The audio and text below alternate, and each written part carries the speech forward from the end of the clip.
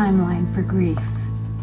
After the untimely death of our 17-year-old son Johnny from lymphoma cancer in 1990, we became all too familiar with grief.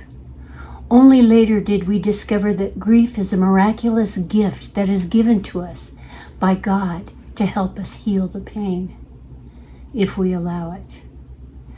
Grief always works. Grief always heals. It had been over a year after Johnny's homegoing when a dear friend approached us and he asked if he could speak a word to us. Of course, we welcomed it. He said, "You can't hurry the healing. You are right where you are supposed to be." It was a relief just to know that we weren't stuck in grief, but that we were in process of being healed. We still are.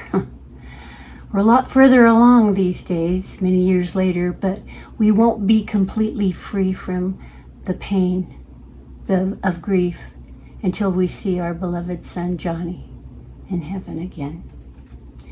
What advice can I give for those who grieve? First, honor your loss.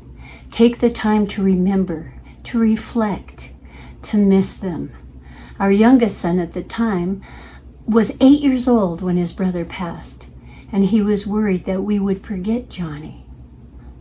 We made a collage of photos of all the boys on the walls of our home, and every time we look at those pictures, it's a picture of all of our boys, and we won't ever forget any of them. Secondly, don't judge. Often, other people's feelings are not our business, and we want to nose in a little bit and find out what we can do to help them. But everyone grieves differently. There's no right or wrong way to grieve. It doesn't always play out in an orderly, predictable stage. Try not to take angry outbursts personally, or like I said, try to force someone to open up. We grieve because we love. Lastly, strengthen yourself in the Lord. I can't say enough about this. We can strengthen ourselves in the Lord by fixing our thoughts on Jesus and being anchored in God's word and his promises, knowing that as we hope in God, we can experience his joy on the other side of suffering.